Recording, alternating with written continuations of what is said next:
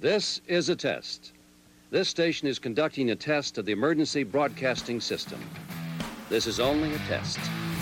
Of all these opinions, this is the one that continues to blindside me, dumbfound me, gobsmack me, thunderstrike me. Blasphemy.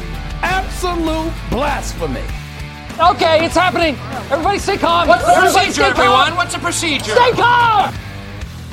This is the Overreaction podcast. I am Chase. With me, as always, my man Cody, and we got week 1 of the NFL slate in the books. Yeah, it was a wild week 1. We've got, the highs and the lows already. The injuries are coming out. Teams that shouldn't be winning are winning games. Teams that we thought were going to be in contention are getting blown out 40-0. I mean, this is the NFL. This is what it's all about. It's a volatile game, and we saw everything in week 1, all the way from the starting game. The Lions beat the Chiefs in the opener. Obviously, they didn't have Chris Jones. They didn't have Travis Kelce, and I bet both of those guys are back for week 2. And then, unfortunately, we're riding so much of this high. You sit through 12 hours of football on a Sunday. We've got the college games on Saturday as well.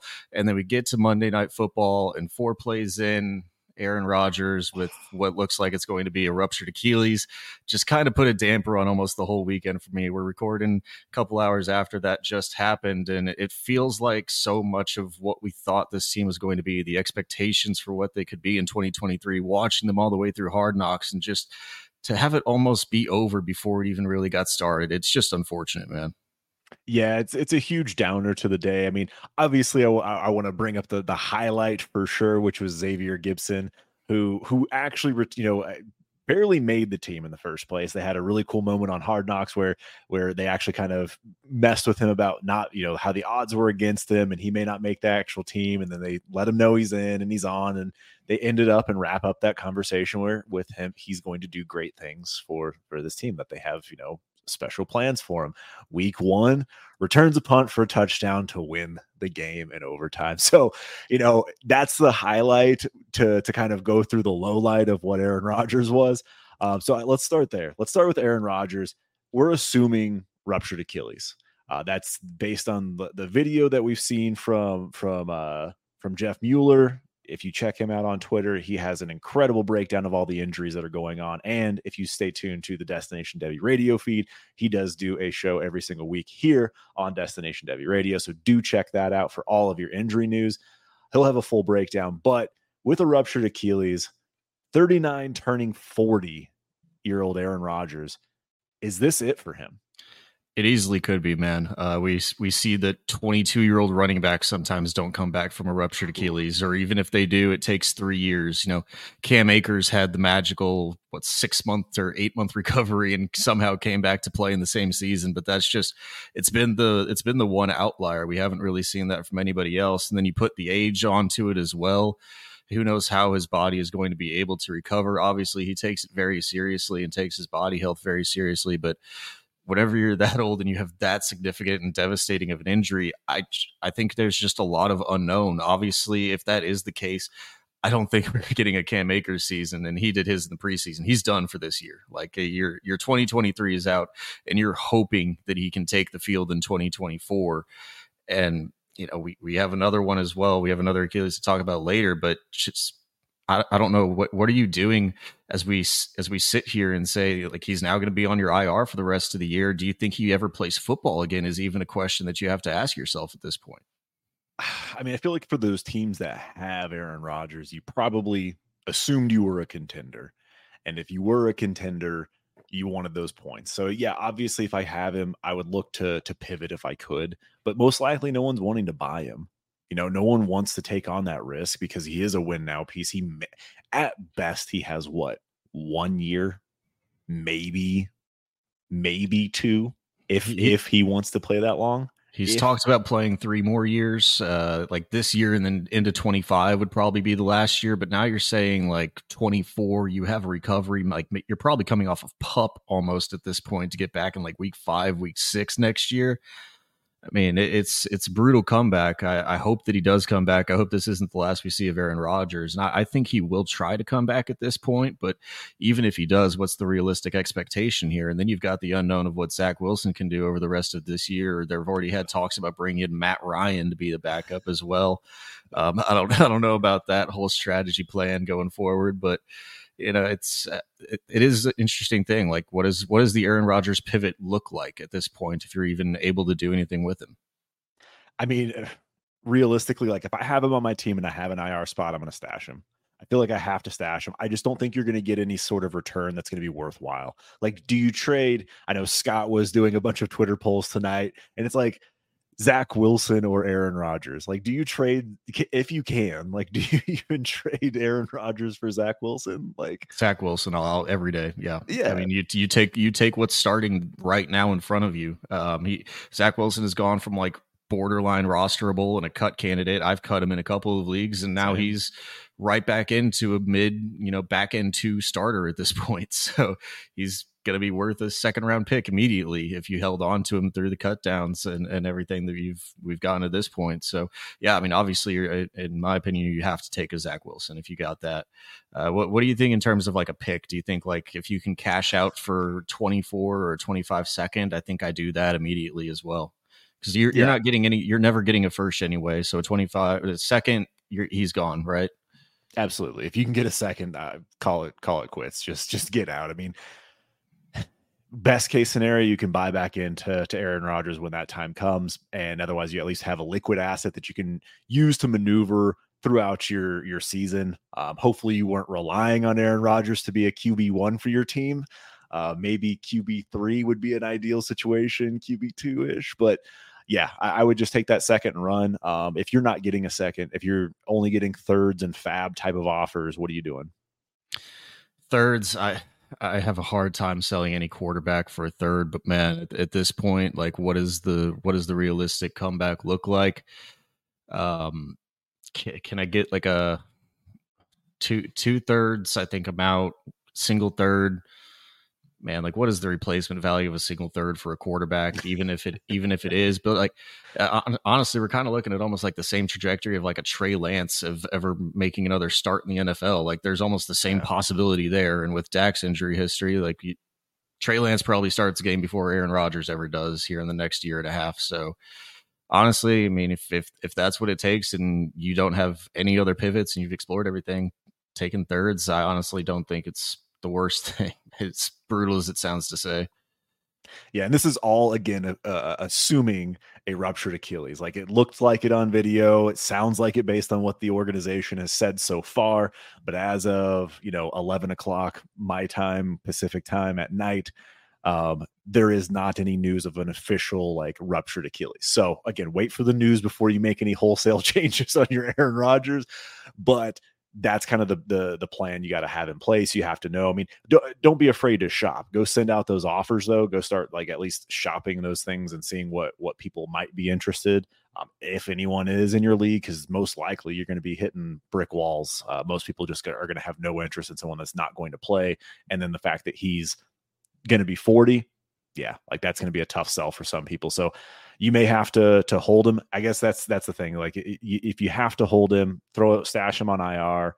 If you're in a best ball league and you have no IR spots, are you cutting Aaron Rodgers? If it's a shallow enough league, like we were talking about this before the show, we were talking about like our 25-man roster best ball league. He cannot stay on that roster if you don't have an IR spot. You just can't roster him in a format that shallow. One last one I want to throw your way. Last one I want to throw your way. Aaron Rodgers or Joshua Dobbs? Oh God.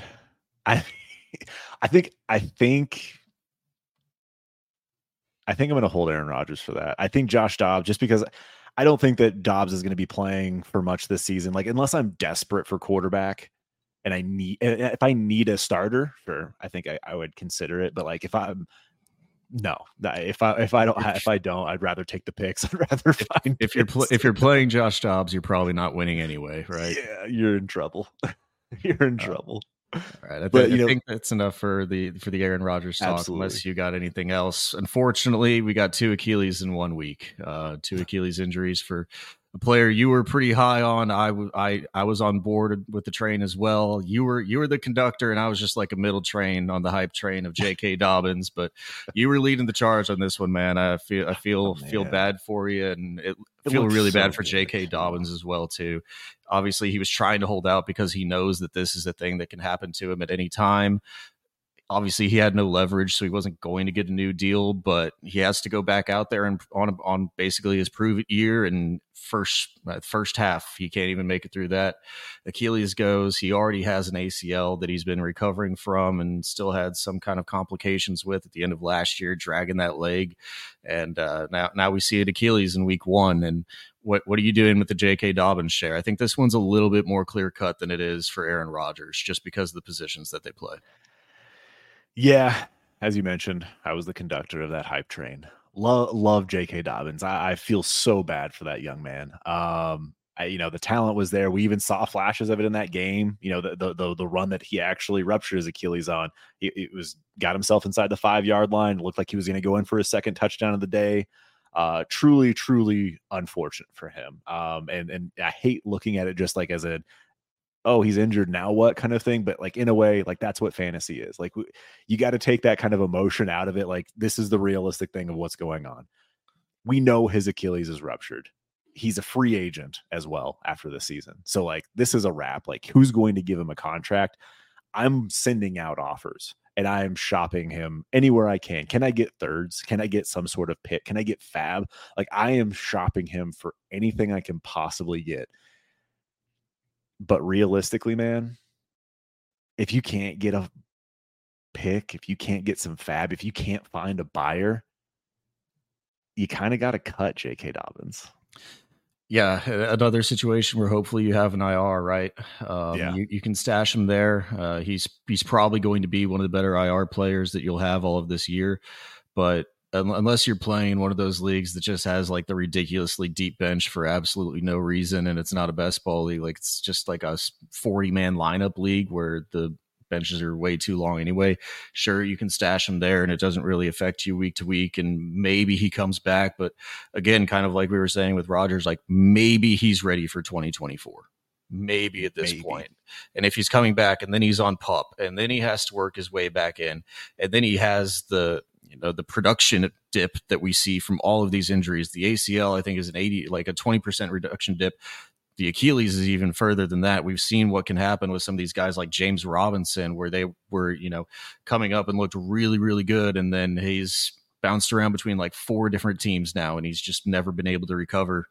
The Cam Akers story doesn't happen for a lot of people, and even he hasn't ever really looked like his former self since that injury. I was going to say we'll touch on him later, but yeah, exactly. So it's unfortunate for him. I mean, I sold him in one of our leagues for a third and Cordero Patterson, and I was freaking ecstatic to get that.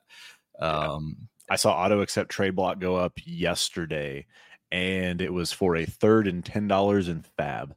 And no one is bid. And so it's just, I mean, like that's the market. It's the running back position with where we stand with the running backs in this time currently.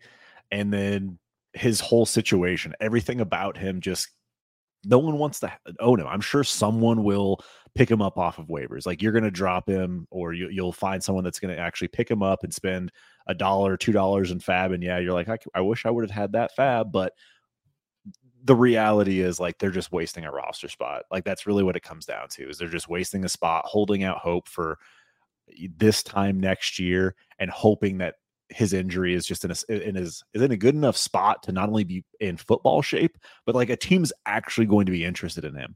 Like this is Marlon Mack-esque is how it feels, where he's a free agent and some team's going to bring him in and like he's just going to kind of get cut and bounced around for the rest of his career. I hope I'm wrong. You know my JK love, and that's just kind of the feeling I have right now. It's very Marlon Mack-esque. But realistically, we kind of like you were saying, like the best case scenario almost feels like 2 years from now he's Deonta Foreman. Like that almost 2 years from now he's Deonta Foreman a year ago, and that's like your best case outcome, and that's a long time to wait for something that isn't even that productive to wait around for 2 years. I don't have that type of time, even though it's dynasty. Yep, take what you can get and run. Hit us up if you have questions in that regard, but like that's really where we're at with J.K. Dobbins, and I'm so sad. I just want to move on to another potentially long injury, and that's going to be one Deontay Johnson with his. We don't have an official note on this, but potentially torn hamstring. Austin Eckler had a torn hamstring a few years ago, and he was out about 8 weeks. But like, even if it's just a severe strain, Deontay Johnson's going to be missing some time. Yeah, I mean, in my mind, carted off the field on a hamstring injury. I don't see any way we're not without him. He probably goes on IR. He probably goes on short-term IR, which means minimum 4 weeks here at this point. So you're without him for the next 4 weeks. That's kind of the assumption that I'm playing with right now. Hopefully it's not worse than that. But going forward, this team didn't show anything against a very, very good 49ers defense in week 1, but they're going to be even more hampered without him going into these next couple of games, next couple of weeks, hopefully not more than that. But now it's truly, the guy that we've kind of been low on the entirety of the time since he's come out last year, and it's George Pickens season. Show us that you're the alpha wide receiver one, George Pickens, because it's you. It is you and Calvin Austin and Allen Robinson, because Deontay ain't going to be there. So it's your time to finally show up and be a true number one wide receiver and not just a jump ball guy. You hear that, George Pickens lovers? You hear that? Cody Smith just said this is George Pickens' seasons. I never thought I'd hear those words out of your mouth. And I guess theoretically, like, that's probably like this is the best chance for George Pickens. But if I have George Pickens, I'm selling right now. And like, this might be an overreaction for some people, but I'm not waiting it out to see what George Pickens can do, because most likely we know what George Pickens is. He does not run the same routes that Deontay Johnson runs. He is not the same type of player. He's not all of a sudden just going to accumulate all of the targets that Deontay had. Like, that's not going to happen. It's just not. And I hate bursting people's bubbles, but like, when George Pickens is going up against the number one corners on other teams, have fun, man. Have fun separating. I actually think we're going to see a lot more Allen Robinson, as gross as that sounds. We're going to, tight end. I know Pat Freiermuth has his injury. We might see a little bit from him, more out of the running backs. Like, I think it's going to be everything but George Pickens. Like, George Pickens might get an extra target or two, but I don't think he's all of a sudden going to be double-digit target man.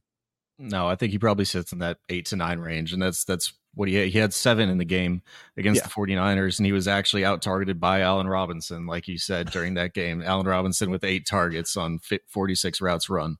I think this offense is actually going to look kind of a lot the same. I think it's going to be kind of a 3-headed monster in the wide receiver room between Allen Robinson, George Pickens, and Calvin Austin is going to be another guy who I don't think I've ever owned a single Calvin Austin share anywhere. And hey, best ball leagues, he's actually a guy that should be rostered pretty much everywhere. Yeah. So he won't hit the waiver wire article because he's over the roster limit cutoff for me. But Calvin Austin, for those people out there, he actually should be on every best ball roster as well.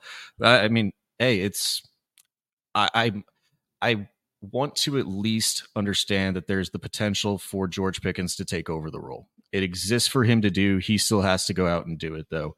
Will it happen? I still have my doubts about him, the player. I think he can move up into that like back end wide receiver 2 range from where I think that he currently sits. I think he can move up into that range, but I just don't think he's going to take over as a true like alpha target hog monster in this offense.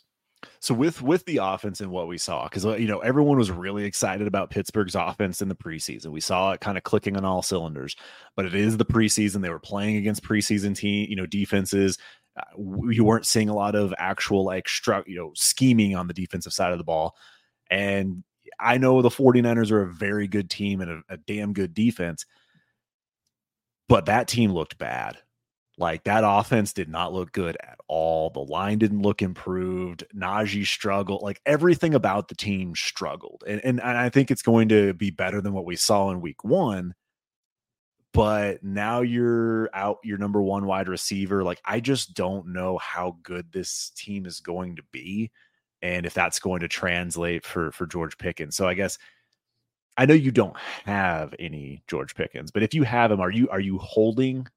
Are you like, would you recommend people hold to see if maybe he has a big pop game in week 2 and then try to sell?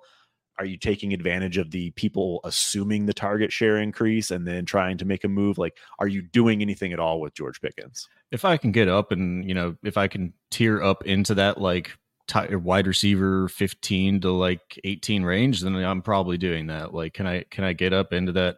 Obviously not after this week, but where those Calvin Ridleys, the Brandon Ayuk's were sitting beforehand. We'll talk about them a little bit later as well. But like, can I get up into that range where there's actually they're that higher echelon of the wide receiver 2 range?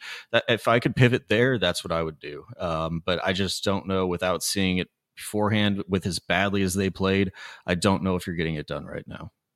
Yeah, I think that's going to be the struggle, is finding the buyer that's actually going to buy into that. So know your league, know the people in your league. If you have some big time George Pickens fans that think this is going to be it for him, start exploring some trade options for him for sure. I just don't see it, and I feel like that's going to be like my take on this whole Pickens situation is. He is what he is. He's going to have some good games. He's going to have some spectacular catches, but he's no target monster in this offense. I just don't think that's going to happen for him. No, I don't think so either. Anything you're doing with Deontay, the only thing that I'm potentially doing, if he does, go on IR here, maybe if you're on like that rebuilding team and you've got a wide receiver to buy, you need like a wide receiver 2 for a rebuild next year. Is there any hope to maybe go out there? If you can buy him for less than a first, would you go out and do that potentially? Yeah, I mean, yeah, it's in the end, this is a short-term situation. This is no ACL, Achilles type of thing. Like, yeah, if I can go find someone that's willing to sell me some Deontay, absolutely. If I can buy him for cheap, if I can buy him for less than a first, I'm down. I think that's probably the move I would make. And the same thing if I am a contender too. If I'm looking to try and get some, just buy someone on the cheap, yeah, maybe I can get myself some Deontay or trade away. Like, would you trade Cooper Kupp for Deontay in like a second, knowing both of the situations going on there? Like, if you aren't contending with Kupp. If you're not contending with Kupp, I mean, yeah, you're looking for any way out. No, I think that's probably a right move, because you're probably going to have. I mean, who knows if this thing flares up again for Kupp? You don't know what the team looks good, I guess, in their week 1, but he's got a replacement that we'll talk about later coming in the wings and in a rookie. So no, I think that's a perfect way to get a little bit younger. You still got a guy that has the injury risk, but you're getting the capital as well. Yeah, I think that's perfectly fine. Perfectly fine. Get out of Cooper Kupp, but good luck doing that with how Cooper Kupp's stock has fallen ever since he's gotten the injury too. That's fair. That's so fair. All right. So enough of the sad injury news and kind of the pivots there. I mean, that's just kind of the things you have to kind of look at right now. I do want to get into some of the things we saw week 1, and I can't tell you how bad some of these quarterbacks looked and also how good some of them were, but like, it wasn't what I was expecting. I never would have anticipated coming into this week that we would have like Joe Burrow, Lamar, Josh Allen, all just crap the bed, man. Burrow and Lamar under 10 points in week 1. Oh my goodness. Josh Allen with the 4 turnovers. Like it was truly baffling. And I know that there's a lot of people making excuses, and it's they didn't play in the preseason, and then they didn't prepare well. Some people are saying that the Burrow money got to his head. I don't think any of that's the case, but it seems like it's more or less it is repetitions, right? Like, I do want to see them out on the field. Are you worried about any of these, Burrow, Lamar, Josh Allen types that struggled in week 1? Not a one of them. Not a one of those top guys. Burrow specifically, obviously no reps. He's still potentially dealing with the calf. If there's any concern, I believe that there's maybe still a little bit of lingering of the calf, that some people were saying he was kind of a little bit can be moving around and didn't have full movement within the pocket. That'd be my only concern with him, but I don't even really have that. The Bengals always start slow. We thought they were dead last year whenever they went like 1-3 or something to start off the season, and then they come back and go to the AFC Championship game, right? So I don't have any issues with any of these guys. Allen, I don't have issues for fantasy, but there's starting to be some concerns for just NFL, how good he is, because he was saying it tonight. He was just like, same story, different day. Like, I feel like I do this every time. I just launch the ball and throw picks, and it just seems to lose our team games. And it's like, yes, you might want to stop doing that. I don't know, but he's still good for fantasy. Like, even with the 4 turnovers today, he still actually produced well for fantasy.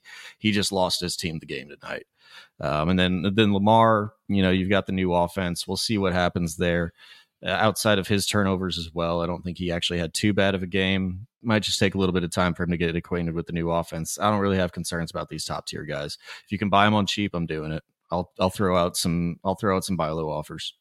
The Burrow one, I don't want to say I'm concerned with. I mean, the calf issue lingering into the season, like I am curious like how long that's going to be. I know Dak had a calf injury, I want to say it was a few years ago, and it caused him some problems. Like Burrow's longest pass this week was only 12 yards. And I know that it was a rainy kind of wet game.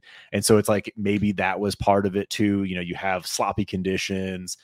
You have Myles Garrett just toying with your offensive line. Like, I don't know if you saw that video clip of Myles Garrett kind of dancing in front of the center. Myles Garrett was doing crossovers in front of the center. And honestly, it looked like Joe Burrow was throwing basketballs as passes, because there was not a single spiral that Joe Burrow threw the entire day. Like, he just couldn't grip a football. Yeah, man, it was wild. Like, and again, I'm going to chalk it up. I'm not really worried about Burrow, Lamar. Josh Allen's turnovers do concern me, as you mentioned, for NFL purposes. Like, he's going to be very good for fantasy. Like this week, obviously, when you turn the ball over 4 times, it's going to take a hit on your fantasy points. Like, I think he only had like 12 points this week. But again, you're taking 3 picks and then a fumble as well. So that definitely hurts your overall performance. So I do want to see more ball security out of him, but again, he's not going anywhere anytime soon. Time to clean up those issues. If you can buy these guys for cheap, you go for it. But most likely what's happening is all of those owners are just going to be holdings. But there are a couple names here that I don't want to say they're not top quarterbacks, but they put up top 12 quarterback numbers last year. Both of these guys got contracts in the offseason, and both of them struggled mightily week 1. Danny Dimes, who I've been a big proponent of, I think we've both kind of been on the train there where it's like, hey, like this could be, with his rushing upside, he could take a step forward. Didn't show up to the game. And then Geno Smith was terrified of Aaron Donald without his 2 tackles, and rightfully so. That's a scary man coming at you full speed. So what are your thoughts so far? Like, your instant reaction for Dimes and Geno? Like, tell me your thoughts. It's the question of, I mean, did the 2022 Cinderella stories turn back into pumpkins? That's kind of what we're wondering with these two. People or 2 guys who have not done well in their first years within the league, and especially Geno for a long time, and coming out and truthfully earning their contracts. I don't think that there was any reason why these 2 guys shouldn't have gotten paid, but it was a rough week 1. That Giants game might have been one of the worst football games I've ever watched, outside of that first drive down by the Giants to get in the field goal range. And then from the block field goal on, that was probably the worst game of football I have ever seen an NFL team play. Like, the Arizona Cardinals would have beaten the New York Giants on Sunday night. Like, they seriously would have. So yeah, it was god awful. I don't think it can ever be that bad again. I don't think hardly any team could ever be that bad again. But whenever the defensive line of the Dallas Cowboys is running down your throat every single play, and there's no offensive line, your right side of the offensive line is a turnstile, allowing like 9 pressures by 1 offensive lineman, it's going to be a long night. Hopefully they get that figured out. But if this is how it's going to be, obviously they're not going to play against one of the top 2 defenses in the league every single week. That's not going to happen for them. So I think there's better days ahead. But if these 2 are getting a little bit slept on, I do still believe in their offenses. So again, just like the top tier quarterbacks, if anybody's fading them, I'll buy low. So looking at Danny Dimes, like for me, the big thing was obviously the way that game script, however you want to look at that, did not go well from the start. Like you said, they had the very first drive that looked good. got into field goal range, and then after that, it was just all downhill. I am not concerned about Daniel Jones. Maybe I should be. I still think he's a guy that I'd be interested in buying, because I do feel like the sentiment around the community was, okay, he got his contract, he finally looked good, but this is the flash of the pumpkin, right? Like, this is the flash of like, oh crap, he just reverted back to the Joe Judge days. Like, what is happening here? And if there is an owner in your league that is panicking on Danny Dimes, like, he's one I'd be interested in trying to acquire. The concern that I have for Geno, I know Cross, it sounds like their left tackle Cross actually just has turf toe, and I don't want to say just turf toe, because turf toe can linger for an entire year and can be really problematic, especially for offensive linemen when you're 300 plus pounds and you rely on your footwork to move around that pocket. Like, that's going to be a problem for him. So I am genuinely concerned about that. Geno Smith was 13 of 16 in the first half, had a touchdown, seemed like things were going well, and then he was 3 for 9, I think, for the rest of the game. They had 3 total yards in the second half. Oh, just abysmal. So Geno's the problem with Geno is, like, you can't exactly sell him. And I think that's the thing. Like, if you wanted to try and get off of your Geno shares, you had your chance this offseason when he signed that deal and everything seemed like it was on the up and up. Now people are concerned and people are going to want to wait. So I guess if you said you would be interested in buying, like, we talk about it all the time. You can't just move around the quarterback market. Like, do you think you can give up a first and get yourself Geno Smith? Would you give up a first for Geno Smith? I think you could definitely do it, unless it's like guaranteed to be playoff and I might have just lost an Aaron Rodgers. Like, maybe that's the scenario where you go out and do it. I'm not really too keen on putting in the first on a team that's already scrambling in week 1, though. That's not really where I want to be playing with the contending team, is already scrambling to try to save myself. Yep. I would be more trying to move around in that, like, top tier quarterback market. Like, if I have the Jared Goff, if I have the Kirk Cousins, if I have the Dak Prescotts, can I get extra capital on top of them to tier back down to a quarterback and that some people are going to be fading because of the week 1 in Geno Smith? That's probably the play that I'd be looking to do, more so than just sending away straight capital to go out and buy him right now. Yeah, I mean, typically with the quarterback position, you can't really just rarely can you just send off picks and get it done.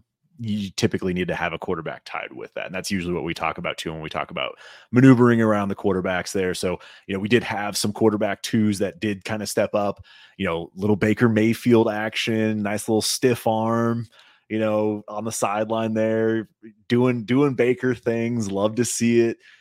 Matt Stafford, arm looked live.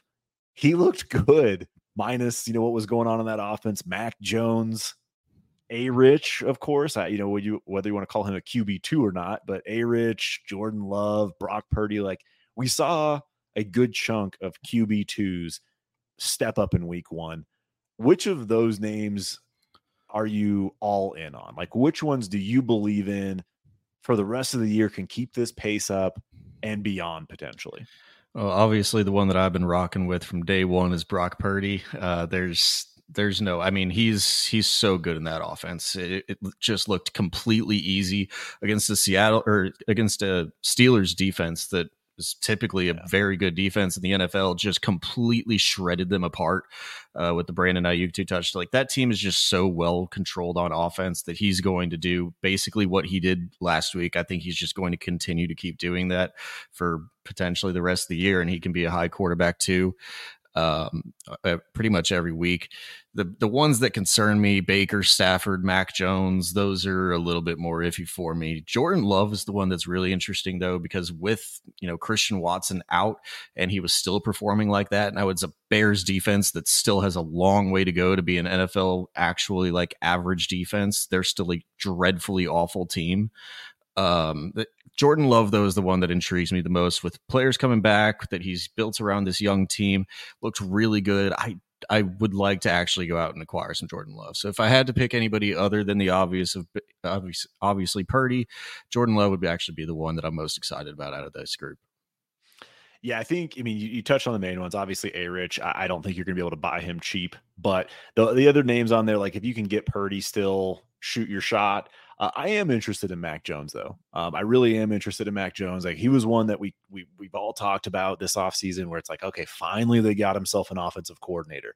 Let's see what Bill O'Brien can do with Mac Jones. Now that, we don't have old pencil in the hat calling plays for him, old Matt Patricia. Yeah, like things looked better, and that Eagles defense is very good. I know game script kind of worked out in the favor for Mac Jones, where it's kind of like they were actually able to execute, which was great.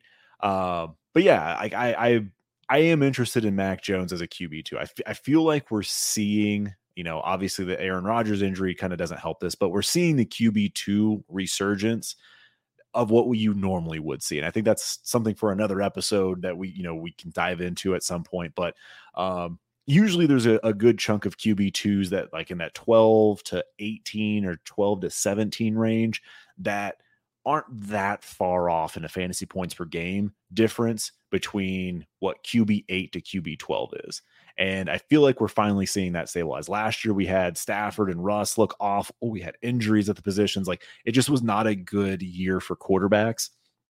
I think we're starting to see some QB2s solidify a role for fantasy purposes and really potentially have some breakouts. Like I am very interested in Jordan Love as well. I do think that Jordan Love runs this offense perfectly, efficiently. You get Christian Watson out there. You have, more development from Luke Musgrave, Romeo Dobbs, Jaden Reed. Like this whole offense is only going to get better if they stay healthy. So, obviously Aaron Jones looked really good until his little hammy injury. So hopefully he's going to be okay going forward. But, it seems like it's all short-term, things to worry about. So yes, I am interested in buying Jordan Love, but I do want to know, what are you trying to get? Like, what are you giving up to get Jordan Love? Are you tearing off of, dimes and like, can you even give up Geno? Like you might have to give up a plus with Geno to go get yourself some Jordan Love right now. I was about to ask that one. If just straight up, would you rather have Love or Geno? I think they're going to be like back to back, neck and neck right now. I don't think there's that much separation between any of the guys. That's where like almost kind of how you can move around that like wide receiver 2 landscape and just kind of like in the just tier down within wide receiver 2s in the flat range. Like there's a flat range of quarterbacks right now, and if I can just move around there and pick up any additional assets, like those are kind of the guys that I'm looking to do that with. But real quick before we do move on, you were talking about the Mac Jones there. I just looking back through the stat log, he threw the ball 54 times. Wild. That's what I mean. Like I don't think that was intentional. I really think is because they got down. But yeah, 54 freaking times. Yeah, I don't think Mac's done that. Like even back in college days, I don't think Mac was ever throwing the ball 54 times around the yard. So maybe a little bit of inflated numbers there for Mac just because of game script against the Eagles that they were trying to catch back up to. But they'll be in some tighter games, but they could be throwing the ball around more. And they were out Devontae Parker, who's probably their number 2 wide receiver right now, or potentially even their number 1 with Juju Smith-Schuster not looking any good out there either. Yeah, he talked about a guy that just didn't look like he wanted to be on the field. It was really kind of like really weird to see. Just very odd body language from Juju. But yeah, I mean, I am interested in Mac Jones. I do think that if you can still get him, I don't think he's going to be QB2 like he was this week.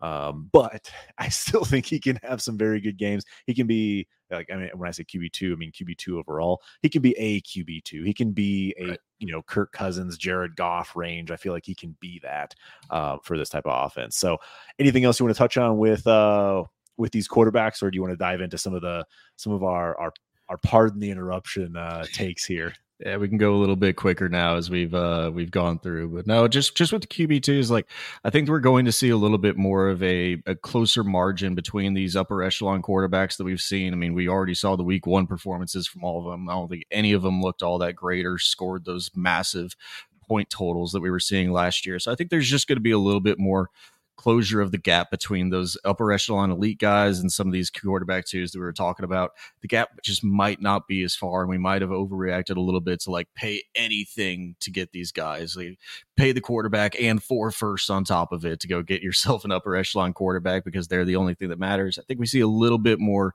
parity throughout the quarterback landscape this year, hopefully. Yeah. All right. So that moves things on into some of the things that we've noticed from this week that really stood out to us. And I want to start off with, let's go back to Thursday night. And we saw a very good game between the Chiefs and the Lions. We saw a lot of very good things on both sides of the ball. Obviously the Chiefs without Travis Kelce, that kind of hurts things. And then obviously the center of their defense was out, Chris Jones, and then Gene's brother, of course, was missing as well. But it was a competitive game, close game. The biggest note for me, though, was what the heck is going on with the Kansas City Chiefs pass catchers? I just want to call them pass catchers. It was all that anybody was talking about during the entirety of the game. And I don't know how Patrick Mahomes did not lose his damn mind during that game. I mean, we saw for the first time in a very long time what this offense needs, and it is Travis Kelce. If Travis Kelce is not a part of this offense, it doesn't run. It is incredibly bad. Sky Moore dropping balls everywhere. Kadarius Toney looked like he might never have played higher than the level of high school, maybe JV football out there with the way that he was running around and dropping everything. I don't think he's maybe never caught a ball in his entire life was what it looked like on Thursday night. You've got MVS with like one long catch, Justin Watson going out there. You got Blake Bell having to contribute in the game as well. It's just a hodgepodge of nothing that's anywhere near NFL caliber level that it feels like right now. And none of them did well. Everything hit unders. If you bet them, you probably hit them all. Noah Gray was actually outproduced by Blake Bell because he was the one who caught the touchdown as well. The replacement that everybody was trying to pick up in Noah Gray. Hopefully you didn't start him. And, tight end is just its own thing in general, though. So it's probably not too terrible. But, man, these pass catchers, if obviously Travis Kelce is going to be back on the field week 2, and now they guaranteed have Chris Jones back on the field week 2. I think they took one look at that mess and said, no, we're never doing it again. Yeah, man, this... I think the Chiefs took it a little too far. They're like, oh yeah, you know what? We won a Super Bowl without Tyreek. We'll be fine without Juju this year. We'll just take a bunch of bodies and we'll be fine. And they were still very competitive. They could have won that game. They probably should have won that game. But first of all, we said this all offseason. I do not want any of these pass catchers other than Travis Kelce, and that statement stands especially now. We had 5 targets for Kadarius Toney with 1 catch and 1 yard. You had 3 targets for Sky Moore. Everyone's, hype up darling that everyone thought he was finally going to have his chance to shine. If you couldn't do it without Travis Kelce on the field, I don't think that's going to all of a sudden change with him on the field. So those two didn't give me a lot of hope. Rashee Rice, at least, he got some targets. I think he had 3 catches. He did score a touchdown, but it wasn't like he stood out as a guy that's just going to be taking over the wide receiver 1 role on this team. I think MVS was probably the best wide receiver on this team, but truly the best pass catchers were Blake Bell and Noah Gray. I know Mahomes likes to distribute the ball and he does a heck of a job of doing it, but I don't want any of these guys. If I have any of them, I'm trading him away. I just don't even want him on my roster. I've never been into Kadarius Toney, never could buy into that whole, him against the Cowboys games, just all of a sudden vaulting him into being worth a first. Like I just couldn't see it. Still don't see it. What are you doing with these guys if you have them? Obviously you probably can't sell them really right now, unfortunately. Yeah. So you're probably just stuck holding them unless you're just selling for like bottom of the barrel 3rds or 4ths, and you're probably even lucky to get that right now. Sky Moore is probably the only one that actually retains any value in my opinion, just because he's still kind of coming up a little bit. And I think if I own one, that's the only one that I'd want to own, though. In lineup leagues, best ball, I'll hold on to MVS, I'll hold on to the tight ends. But even in best ball, if I can get off of Kadarius Toney for anything worthwhile, I'd probably do that too. this team needs Travis Kelce back, and it's going to go right back to being funneled through Travis Kelce. And then it's going to be 2 targets to every other piece that we saw. What was that? I think it was 9 targets or 12 targets, 12 different targets throughout the entirety of the offense in that game. It was just passed around to everybody. Everybody was getting their shot to drop the ball, and everybody did. So, like none of them are actually going to be any good for fantasy. No one's going to step up. We try to play this game every year of which wide receiver for the Chiefs is actually going to step up and be the one. The answer is none of them. Do any of these guys actually get to 600 yards over the entirety of the year? Yeah. One. Yeah. I want to. 600 yards is the low bar. Like I think one of them will. I'm going to go with MVS. MVS maybe will hit 600. But yeah, like it's going to be a long shot for sure. He did hit 687 yards last year. So maybe we get one. We get MVS. So MVS is the only one that's even worthwhile. I mean, it's awful. So I guess from this discussion, we've already established that I think that we don't want any of these guys. If I could maybe see myself sending out a low ball Sky Moore offer. That's the only thing I could potentially do, and it's probably not in lineup if it is. Beyond that, though, this team, the conversation around it is they need a wide receiver. Do the Kansas City Chiefs trade for Devontae Adams or Mike Evans before the week 7 to 8 trade deadline? No. Yep. Nope. Both those teams are 1-0 right now. They got no need. So at this point, I think both of those teams are going to ride it out in their division and see what happens. And the Chiefs are going to just kind of be left hanging. So they'll be fine. Patrick Mahomes is very good. Travis Kelce's very good. Like they'll figure it out. They'll win. Like they probably should have won that game on Thursday night. So not overly concerned, but yeah, I don't want to start any of those guys. Absolutely with you. Maybe I'd hold Rashee Rice. That'd be about the only one for, he can be my Sky Moore next year, where I just hope that he takes over that role. But yeah, man, let's jump into another big thing that kind of stood out here. Kyren Williams, running back 1 for the LA Rams for you? I think in terms of fantasy points over the rest of the year, he's probably going to be the RB1 for this team. The Akers line was like 19 for 21 carries. I'll pull that one up. Or 19 carries for 21 yards or something like that. It was god awful. 22 for 24, I think is what I was like. Here's the snap breakdown for you. So Kyren Williams outsnapped Cam Akers 53 to 28. Kyren actually had 29 routes run in this offense to Cam Akers 4. And then he did get out touched by Cam 22 to 15, but Kyren did get 2 targets. So the running backs in this game did get work. There's no doubt about it, but I believe it was only 24 yards for Cam 22 carries for 29 yards and a touchdown. 29. That touchdown saved it all for him. Compared to Kyren Williams, 15 carries for 52 yards and 2 touchdowns. This is going to turn, like, Akers will still be slammed up the gut, but Kyren Williams is the one that, I mean, honestly, like straight up, Akers or Kyren Williams at this point, that's honestly might be a question worth having. I know he was a big one that you talked about last week, Kyren, of a waiver wire ad or a guy you should be targeting just because he was going to have a role in this offense. And obviously we saw everyone's, Debbie Darling, Zach Evans be inactive for this game. I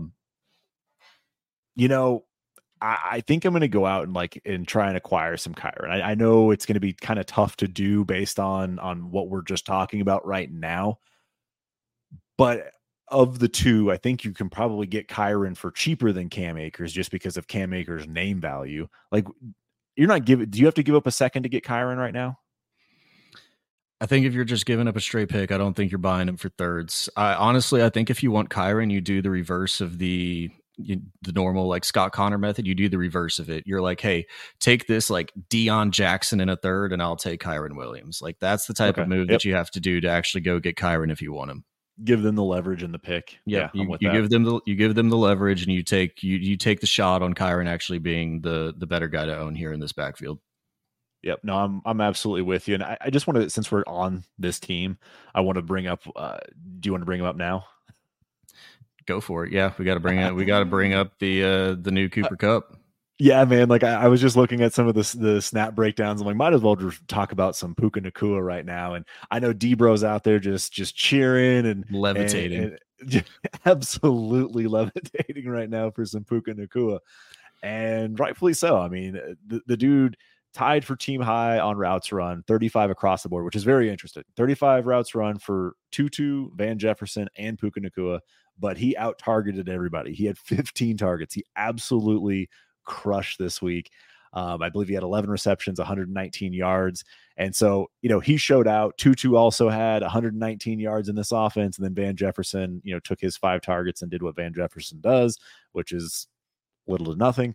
But hey, overall, this team utilizes 1 to 2 wide receivers.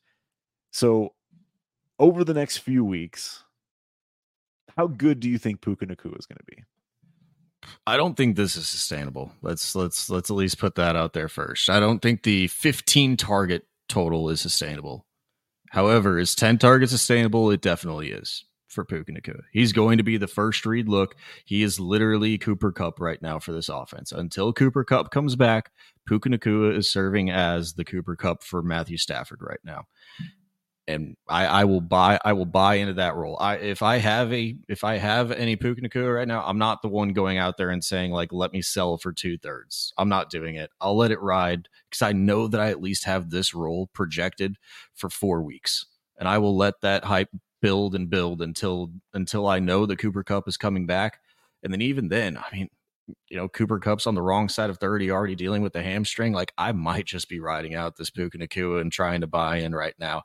Almost kind of like we were doing with Kyron. We were just talking about a little bit of a reverse leverage deal to try to get me some Puka. I'll throw some offers out there to try to acquire some because I certainly don't have enough for what we just saw on the field. Yeah, no, absolutely agree. I mean, I think that's the big thing, right? Like for what people, the current Puka Nacua managers, they all got him for probably a 4th. Maybe they spent a late 3rd on him, but again, very low capital is what they invested, and they've already smash that return, right? Like you get a week like that in best ball, like he cracks your lineup. Obviously you did not start him. If anyone was starting Puka Nacua, you didn't have the best roster construction for your room, or you're in like a start, I don't know, 13 maybe. And you're just like, yeah, let me throw some Puka out there. Or you had some true conviction, like good for you. But from this point forward, he's on the radar, right? Like you want to, I don't know how you can bench him right now. Like he's probably going to get double-digit targets. It may not be 15, but he's probably going to get 10. Like that seems like it's a fair number over the next few weeks until Cooper Kupp is back. Like it's going to be very close to 10 if it's not 10. And they do have a 49ers defense next week, so I see it coming down a little bit because that's a damn good defense. But after that, the Bengals, the Colts, the Eagles, the Cardinals, like, God, fire me up some Puka. I ain't benching him. Even next week against the 49ers, as long as I'm in like a start 10, he's probably hitting the lineup in a flex. Okay. Yep. No, I'm with you right there. So then in terms of buying, like what you mentioned, again, giving up the leverage or giving the leverage to them, what exactly is a trade that you have in mind that you'd be like, yeah, I'd give up this player and a 3rd for Puka? Tyler Boyd in 3rd. Think you can get that done right now? You think probably not. Maybe not. There's probably a little bit too much hype built around Puka, and people know what Tyler Boyd is. So it's going to be a difficult deal to do. I think you can send out seconds and get him, and I think that's probably going to be about the only way, if you're staying within wide receiver, that you're going to be able to do it. Maybe if you down tier outside of somebody, but I don't know if I'm that convicted to be down tiering outside of like a Christian Kirk or something and down tiering to a Puka. That seems like risky business for me, but I think you're sending seconds or you're not getting them right now. So like he's one that I'd try to maneuver that flat tier with. Like he's one like I could probably get thrown in, like if I wanted to give up a T Higgins, a Jalen Waddle, and kind of maneuver that flat tier a little bit, and then try and get Puka as my add-in piece, that my leverage piece. Because I do think that the hype is just so real for him right now. People have hyped him up prior to the season starting, and now we saw what he could do, and he's flashed. So like that's kind of the maneuver I would probably make. First is to try and can I move off of can I move off of a Drake London tier? Yeah, it would be a tier down, I guess, from Drake London based on what we've seen. But maybe grab Puka and trying to think of someone that's like just like a Jerry Jeudy who's hurt, Like, could I potentially do something like that? Could I move off of, man, like it's gonna be a tough one. Like, could I move off of like a T Higgins into a Zay Flowers and a Puka Nakua? Like, would people actually be interested in doing that? Because I think that he's going to sustain a role beyond Cooper Cup, and I think that's going to be the big thing: is can he be Robert Woods for this offense back in the Goff days? Like, again, a solid target option number 2 for this team. He's definitely going to be the 2. Obviously, they're playing the same role right now, but I don't see how you can get him off the field with what he's shown. Hopefully, he's not like last year's Greg Dortch or something, where the other players come back and he just fades off in the dust. But he has a better skill and refinement from what everybody said coming out of BYU than like a Greg Dortch does, who just flashes for a couple of weeks. It's going to be difficult to do, but I'd be out there trying to buy some. So then let's move on here again. We said rapid fire, but we have not rapid fired much at all. And we still have some topics to get in through. I think we'll burn through a few of these, but let's start with the Dolphins, man. Tua. They're very good. Is he a top 5 quarterback for you? He's not a top 5 because he doesn't run, and I don't expect him to throw for over 400 yards a game. I expect Brandon Staley has one of the worst defenses, even though he's a defensive head coach. He has significantly one of the worst defenses in the league every single year because I don't think he's a good head coach. Justin Herbert was smarter than him, and he actually gave up 3 points at the end of the half. And because Justin Herbert is a smarter NFL football mind than his head coach, which is sad. But no, I don't have Tua up at that.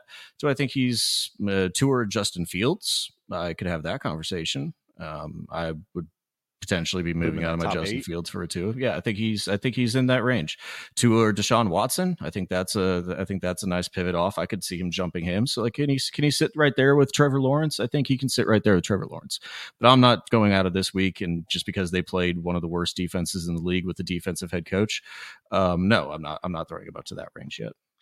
So we did this last year when Tua played the Ravens. And he smashed in the second half, similar stat line, almost 500 yards. I think it was 4 touchdowns, very similar stat line. And everyone was just like, oh, yeah, Tua's the guy. And then the concussions happened. How concerned are you about concussions still? Honestly, they don't factor into much of my... I'll take the risk with him. Like if I can actually, if there's anybody that's still worried about it, one, they probably don't have him on their roster anymore. If they've been, holding him throughout all of this, you're probably not buying from anybody who has that concern baked in. But if it was there, I personally, while I understand the risk, I think he's a good enough player for me to not pay much attention to it. And if it happens, it happens. I can play a little bit more risky at the quarterback position than a lot of other people do, not buying into the top elite quarterback assets all the time and, playing a little bit more in that quarterback 2 range. I think we just play the position a little bit differently, but yeah, I don't have too much concern with it, even though it is a concern, but I'll put it to the side. Yeah, I think the production, the weapons that he's throwing to, the offense that he's in and that he's a part of, I'm willing to let it ride this year. I obviously I'm taking that risk on this year because I want to see what happens with the concussions. I want to see what happens with a contract, those types of things. And then I'll explore, potentially moving him or making some sort of, dynasty moves. But for the most part, all of the Tua shares that I have are because I got him for very cheap in startups. That's typically where I was able to get him. So my investment is already low enough where if he's going to be able to put up, he's obviously not going to do this, but if he can give me some games like that, throughout the season, and he can, throw for 4 touchdown passes, I'm just head in the sky, man. Like I will be on cloud 9. So I think I'll hold on to my Tua for this year and then kind of assess as we get, as I get through the year and look at that specific team. But most likely I want to see that contract extension, and then I want to try and capitalize on that value. And just take that value bump that I get. And like you said, he could very well be a top, in that 6 to 8 range, 6 to 9 range type of quarterback. Maybe he does get into that Burrow range as well if he does get a good contract. Like there's definitely some upside with the risk there, but I'm willing to take on that risk right now. So yeah, I'd take it. And then we have to get just real quick touch about Tyreek 2K. We got to talk about it. Your guy, you've said he's going to do it. You believe fully in Tyreek and his self-belief, and you're right there with him saying you're going to do it, Tyreek. So does Tyreek hit 2,000 yards this season? Yes, he does. He needs 111.5 yards averaged over the rest of the season with what he just put up in week 1 where he went over 200. He needs 111.5 yards average a game. The dude is just if he's healthy, there's no reason that he's not going to crack 2K. Like, there's just no reason he's not going to. I was all for it last year. I thought it was going to happen. Obviously, tumultuous quarterback situation going on there. But if Tua is healthy and Tyreek is healthy, that man is crushing 2,000 yards. That man is going to be the single season record holder in the NFL for receiving yards. I know it was the Chargers. He'll break the record. I think he'll break the record. I don't think he hits 2K. Ooh, so you think it'll be close. Okay. All right. I mean, it's a lot. Prove me wrong. It's just a lot to do, and they're not going to play the Brandon Staley defensive head coach every week. But let's move on from that wide receiver into another one. The next AJ Brown, the next Stephon Diggs, the next DJ Moore, who comes out and dominates with a 5.6% target share in week 1. Let's go. Justin Fields taken to another level with a 5.6% target share, just taking them up in new places that they've never been before, except it's the same place that they were last year. He looked the exact same. Justin Fields looked the exact same with DJ Moore out there. Nothing has changed, in my opinion. I don't think they're going to be. I think they have a top 5 pick. They are bad. That is a bad football team. So this was kind of the debate that we talked about going in. And I said we weren't going to talk about this today, but we're going to.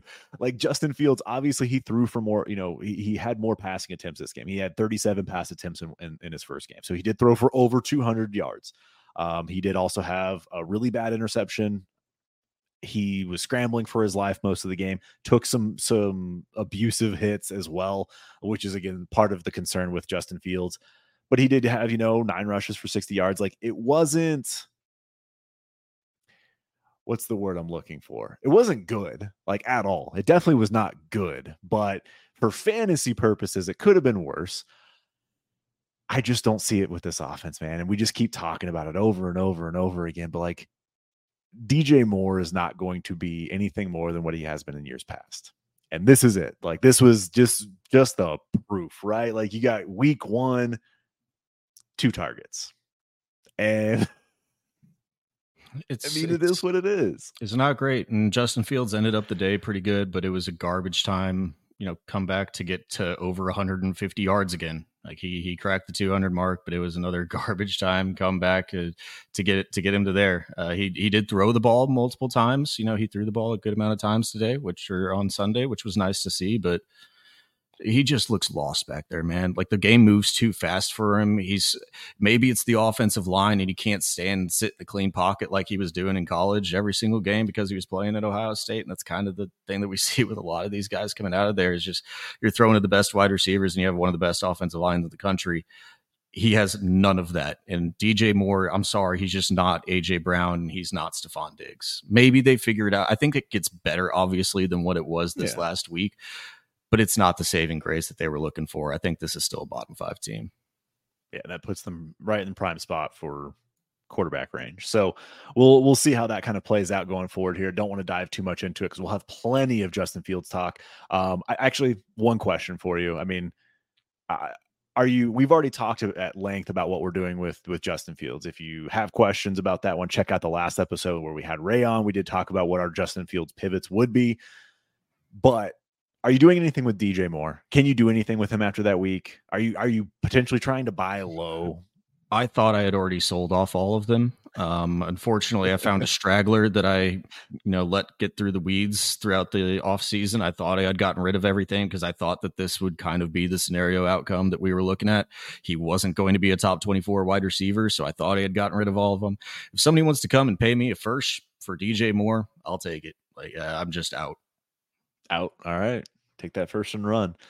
So then let's move into another wide receiver who people were selling off like crazy. And Calvin Ridley has shown out this offseason. He looked great in camp, looked great in the preseason, and week 1 he comes out with a 35% target share, 49% air yard share, and then he got 50% of the red zone targets as well. Like, that man, and I think he had 8 catches, 101 yards and a tutty. Like, he showed up, he showed out, he did his thing. Calvin Ridley's back.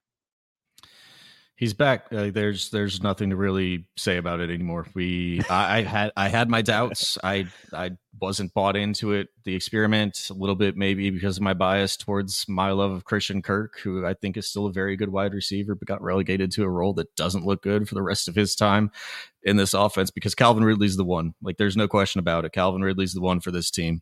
11 targets in your first game. I think he had like 8 of them in the first half and then only had 3 in the second half or something. It was a weird kind of how Trevor Lawrence actually went away from him after the first half, and their offense wasn't nearly as good. But no, he's the one. There's no question about it. He's probably going to be a top 16-ish wide receiver, and he's a one for a very good offense. Well, I wish I had more Calvin Ridley. It's on me for not having more. I bought him in Rumble just before the start of the season. Very, very happy that I did. I spent a first and a fourth to do it. Yeah, very, very happy today to have Calvin Ridley on the team. But this is, as much as I'm excited about Calvin Ridley in this offense, there is something else that needs to be brought up. And you did say Christian Kirk.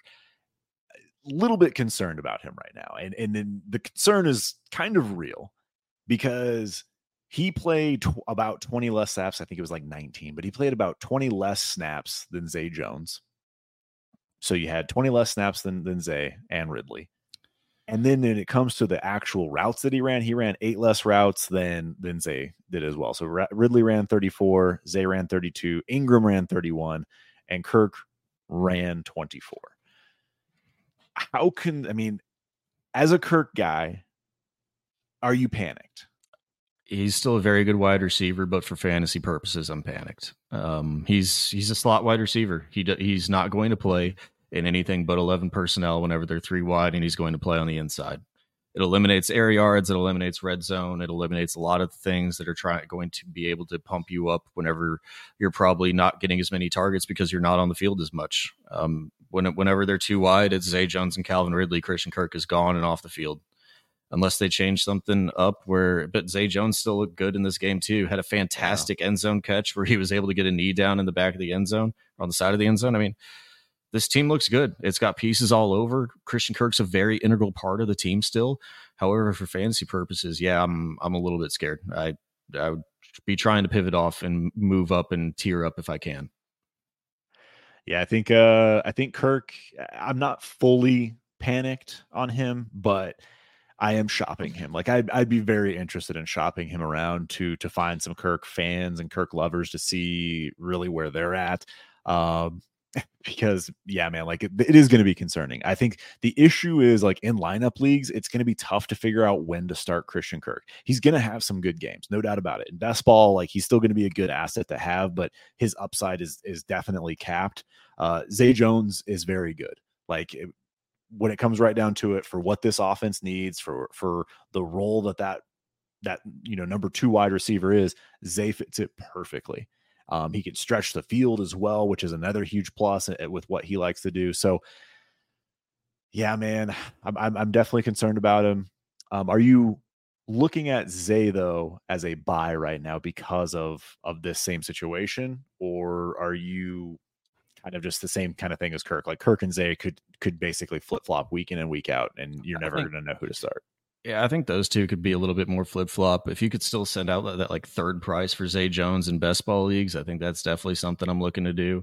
A couple of other guys that, I'm looking to probably throw some thirds out for that had some high target shares this week. So I think he kind of fits that build, but he is what he is, though. There's no upside that's remaining with Zay Jones. I don't think I'm ever paying seconds or anything more than that. So yeah, I'll throw some offers out. Do I expect to get any of them done, though? No, not coming off of this game.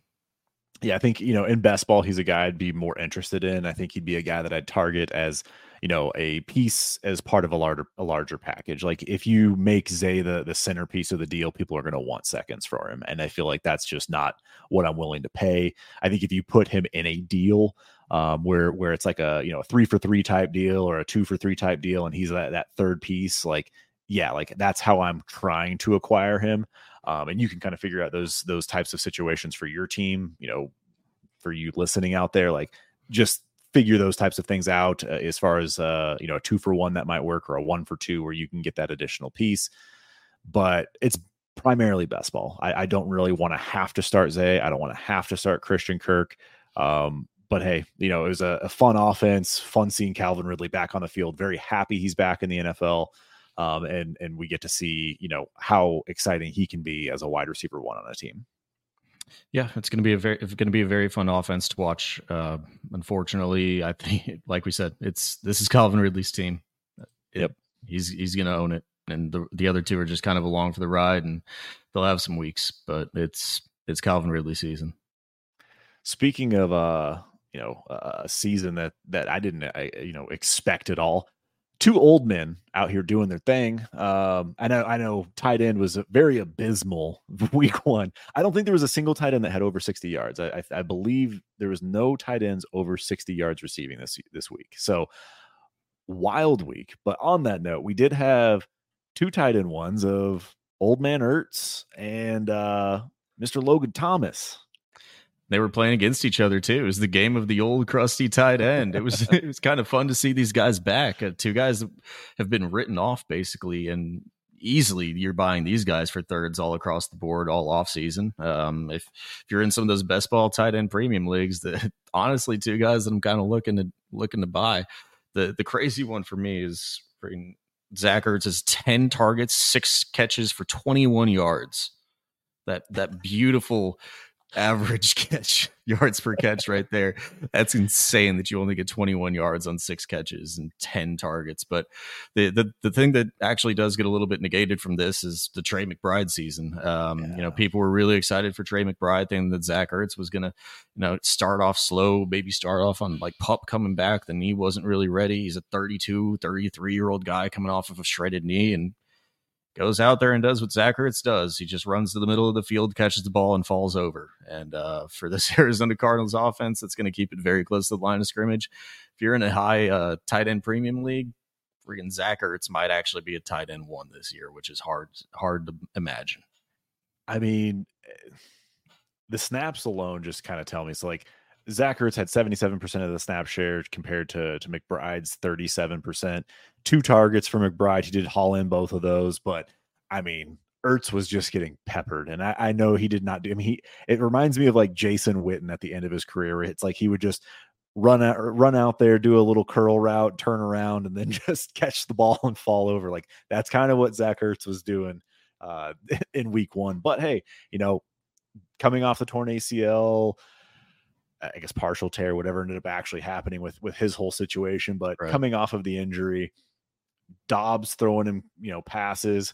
When it comes to the tight end position, they're always that safety valve, and he's learning the offense. He's going to look to the vet tight end that finds a way to get into open space. May not do a whole lot with them, but in PPR formats and tight end premiums where you're getting an additional premium for those, Zach Ertz could have a very big year. I dropped Ertz in a league, and after the ACL tear, I was like, that's a wrap for him. Boy, do I hate that feeling right now. But again, you can probably get him for a third. Like, if you want to go out and buy him, like, you could probably go buy him for a third. These guys, we've been talking about a bunch of guys who did well here, and you're probably not going to be able to buy them. Like, that's the crux of fantasy for most of these guys, is that you can't buy them off of the good week unless you're doing the overpay, which is not recommended ever. Wait till next week. If they come back down, if you still believe, then buy them. These 2 guys, you can send out thirds for them and still get them right now. If you're a contender in best ball, I honestly, I don't really I don't want them in lineup. They kind of fit into that like 10 to 12 range tight end for me that I don't really want. But we're talking about all these guys, the Chigakonkwo's, the Greg Dulciches of the world before the season. No, let's just go back to the days. Let's go back to the glory days of Logan Thomas and Zach Ertz being top 12 quarterbacks this year. I love it. Yeah, tight ends, but same thing. Tight ends, yeah. Logan Thomas was a quarterback. He was at one point. So Yeah, I'm with you there. I think those are the ones you can buy. All the other ones that perform, it's like you have to make that dynasty discipline decision of, are you willing to sell at this point? There are a few rookies we want to wrap up on here. I do want to just mention real quick here that it feels like Antonio Gibson's dead. Just want to mention that one after his fumble, and then he just was in the doghouse, and yeah, it sucks. Like I'm not dropping him necessarily, but holy crap. Like it's bad. It's bad streets out there. But yeah, let's get into some good stuff again. Let's go back into the rookie wide receiver phenom for the Ravens. Absolutely. So Zay Flowers, wide receiver one for this team, had 45% target share, 25% of those air yards. Lamar did not throw the ball downfield a whole lot in this game. So I think his ADOT was one of the lowest in the league in week one. So I think he had like a 5.1. I don't have it with me right now, but ADOT week one, it was not pretty as far as like throwing downfield, and Lamar's, fantasy production also showcased that. But Zay looked freaking good. Yes, he did. There's no question about it. He looked like a full-on one for this offense. It's not Rashad Bateman, who I think had like a 38% snap share. That's long gone and out the window, and that's without Mark Andrews playing tight end on the field as well. This offense is going to go through. I think Odell will contribute a lot more in this offense than we saw week one, and obviously Mark Andrews has to come back in, and he'll probably vulture a good bit of that target share away from Zay Flowers. But man, he looked like he looked like probably he looked like the best rookie wide receiver of the week. I know Jordan Addison had his streaking touchdown up the middle of the seam, but comparatively to like Quentin Johnston, who barely was on the field during the little bit of absence from Mike Williams, and JSN, who was playing with the inept Geno Smith behind quarterback, like, man, Zay Flowers is going to have some hype building up here soon. And all of those talks about Zay Flowers being the wide receiver 4 out of all of these first-round rookies, he puts together a couple more of those games, and you're going to see that narrative start to flip pretty quickly to him being the wide receiver 1 of this class. Yeah, when you look at the snapshot just from the wide receiver perspective, obviously the targets are going to shift with Mark Andrews coming back. But, Odell and Zay Flowers were both in the 50 snaps. So it's 59 for Odell, 54 for Zay, and then it dropped down to 25 for Rashad Bateman, 24 for Nelson Aguilar. Like it dropped significantly. So like number 1 and number 2 on this team are Odell Beckham and Zay Flowers. However you want to look at it, routes run, same thing. You had 30 for Odell, 28 for Zay Flowers, and then it dropped down to 17 for Rashad Bateman. And then the target share, this will change, but Zay got 10 targets, compared to Rashad's 3, Odell's 2. That kind of stuff will change. But it's the Hollywood Brown rule, right? It's what they wanted Hollywood to be when he first became a Raven. And he had some flashes as well. But it seems like Zay can do a bit more than Hollywood. And I feel like this team's going to be very excited once they get Mandrews back. Unfortunately, the running back situation took a little bit of a bumpy ride yet again. But man, I'm all in on Zay Flowers. Like I feel like he's put himself into, to that tier with Drake London and Treylon Burks when it comes to dynasty value. Like, and I feel like he could continue to rise if he continues to produce. Yeah, currently the wide receiver 20 on KTC, right behind Devontae Adams. So I think he can get himself up into that. Like if he continues to do this, into that Drake London, Brandon Ayuk, Jordan Addison, Calvin Ridley. Coming out as a rookie, I think that he belongs right with all those guys. I think that's kind of that flat tier that we talk about, all of that range. I think I don't like to put rookies up there that quickly. I don't want to be the overreaction, guy and throw him up there that quickly yet, but it looks really, really good for him. And obviously, we talked about the J.K. Dobbins injury. It should just mean that this offense has to throw the ball more. Because it's gonna be rough in the streets with Melvin Gordon and Justice Hill and Gus Edwards being the only running backs back there, because they're not adding anybody. Like if you think that there's going to be a Kareem Hunt or a Leonard Fournette, they've already come out and said that they're not adding anybody. Melvin Gordon's going to get called up from the practice squad, and then they're going to get they're going to bring back Tyson Williams or something from a practice squad to go onto theirs. That's all we're going to have, and we'll see if the Baltimore Ravens can piece it together the rest of the way for 17 more weeks. Yeah, man. So let's dive into the next big thing that was kind of noticeable this weekend was Tajay Spears and Derrick Henry splits. And obviously Derrick Henry looked very good. He had his moments where he, broke off a nice pass, a couple runs as well, but he had a nice pass I think he took for almost 50 yards.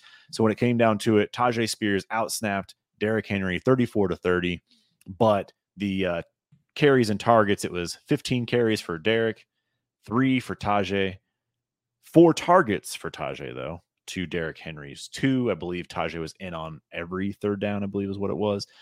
So they definitely utilized Tajay Spears. So are you concerned about this usage for Derrick Henry? And what are your thoughts on Tajay Spears as a fantasy asset? Absolutely love Tajay Spears as the fantasy asset. He's probably the most high leveraged handcuff in all of fantasy football right now. But Derrick Henry is more where I want to go with this one. And this is kind of what I thought was going to happen with Derrick Henry. I didn't think we were going to get that 320 touch workload just on the ground, just rushing him up the gut every single play. Like, this is what I kind of figured would happen. He's not going to be that 22 to 25 touch a game guy anymore. He's going to be more in that 17 range. And I think that's kind of just what we saw from this game. Obviously the Saints have a very good defense, so they're going to be a little bit tougher to run against. And that might've contributed a little bit to the game plan, but I don't think he's going to be in on third down anymore. Like, he's going to be in on first and second. He'll get his, kind of like we saw this game, 2 targets. Maybe he can do something with them. Obviously, he's still, like we said, he broke off like a 50+ yarder and looked incredibly good on it. But he's going to have his touches limited. They understand the asset that they have. There's rumors about him being shopped still to this day that are floating around out there. So maybe they're trying to keep him a little bit healthy if they do plan to sell off. I personally don't think that's the outcome. I think they should, this team wants to contend every single year. And unless they're all the way out of it, I don't think they start the sell off. But it looks like this is going to be Derrick Henry's role. I think he's still a very, very good running back, but I don't know if he has that RB1 upside anymore if he's not getting that 22 to 25 touch workload a game. Can he do it on efficiency? Yes, but it's going to be a lot harder than it was in the past. Yeah, I mean, he's still getting he got close to 20. And that's kind of where, I'd love to see him at that 20 total touches in some way, shape, or form. If he can get more, obviously wonderful.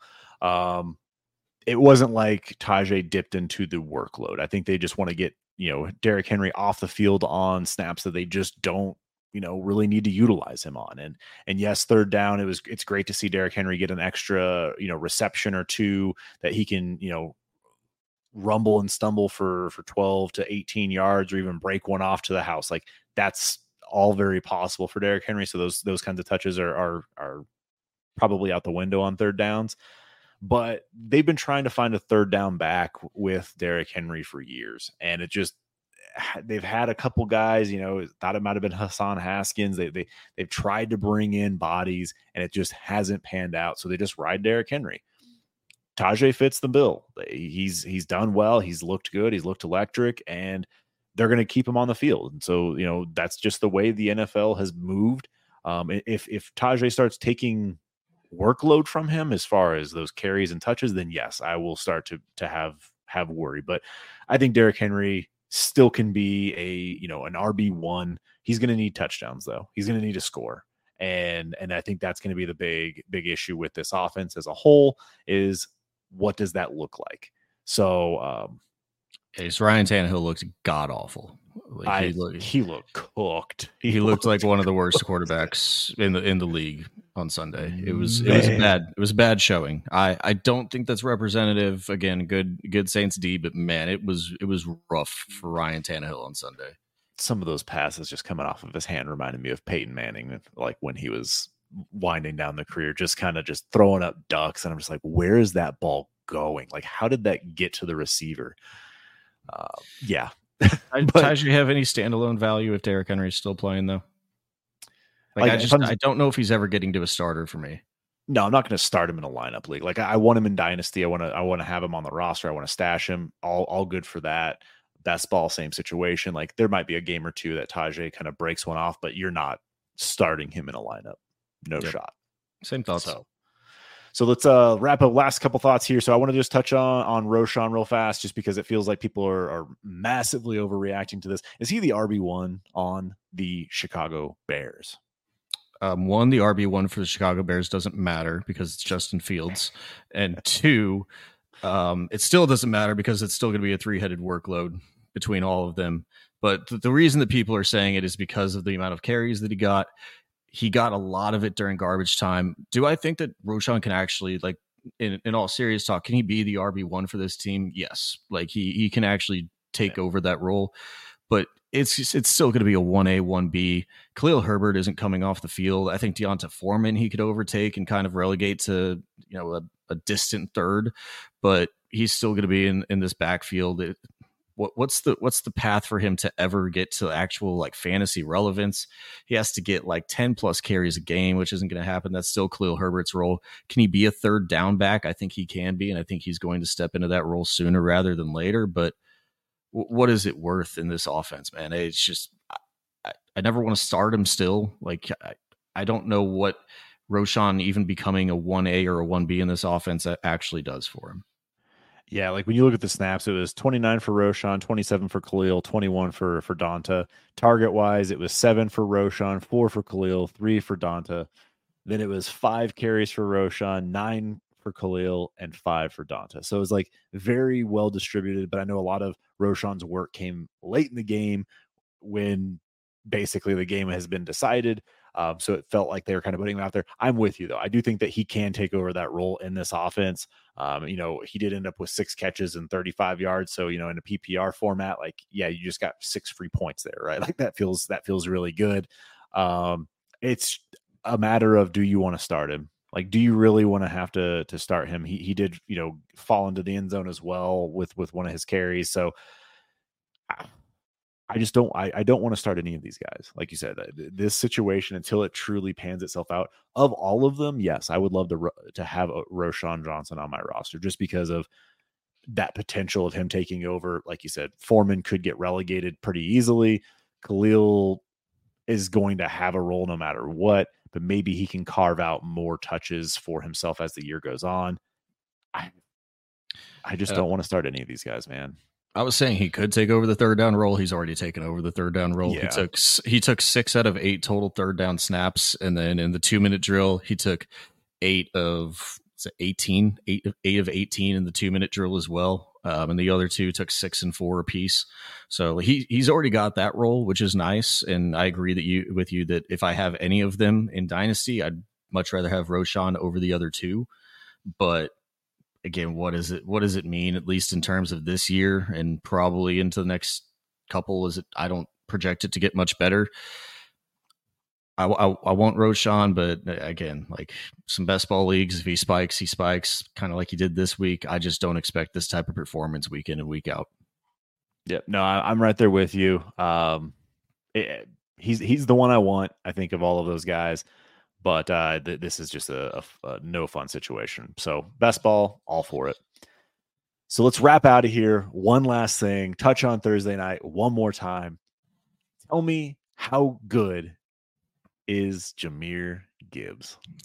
Jahmyr Gibbs is everything that the Lions wanted DeAndre Swift to be, but he's not good enough to ever be. He's so good, man.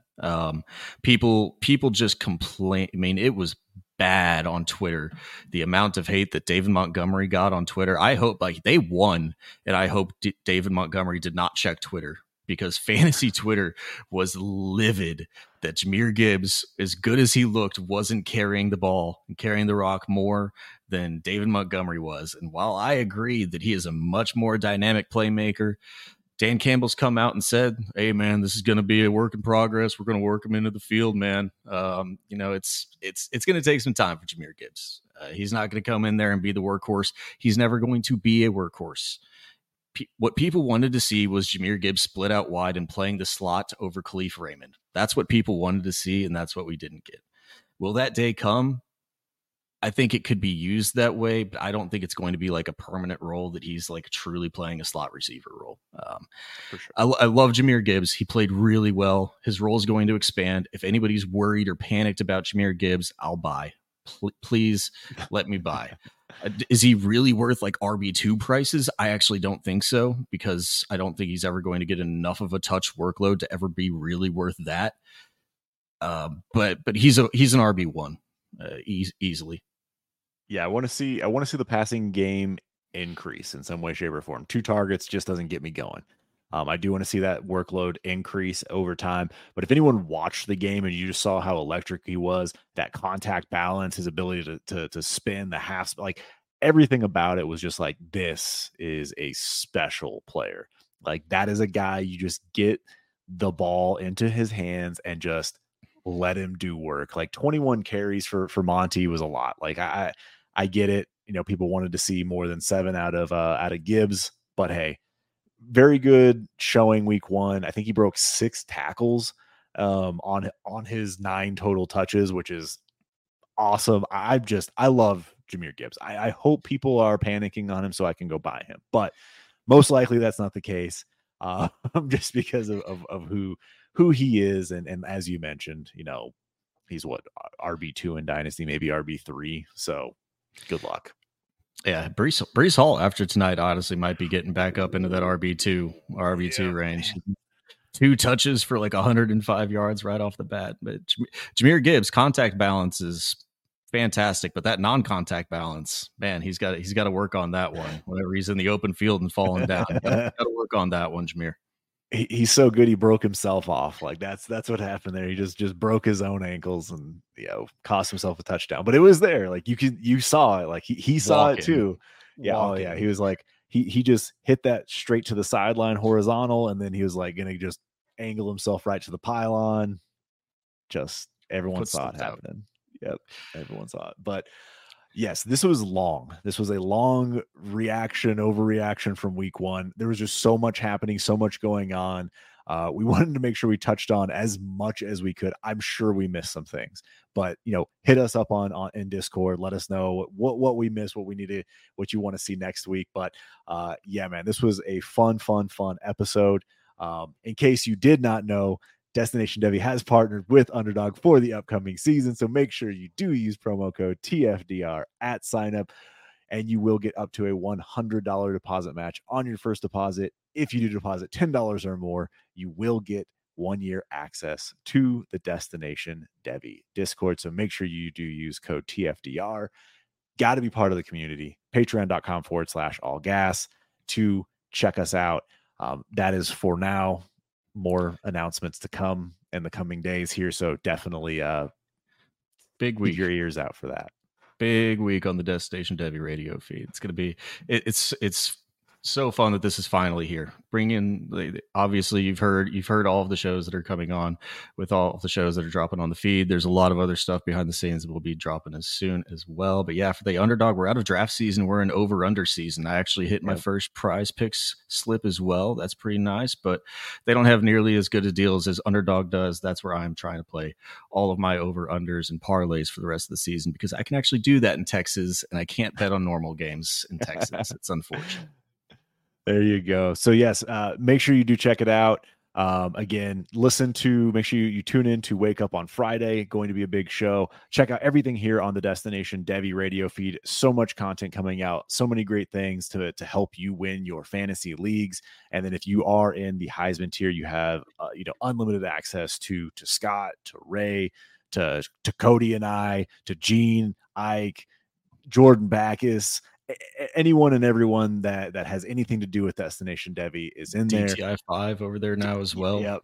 Going to be able to have Shane and Clay. Just huge things this season. So tune in, check it out. Make sure you're part of that Discord. And thank you so much for joining us here on the Overreaction Podcast.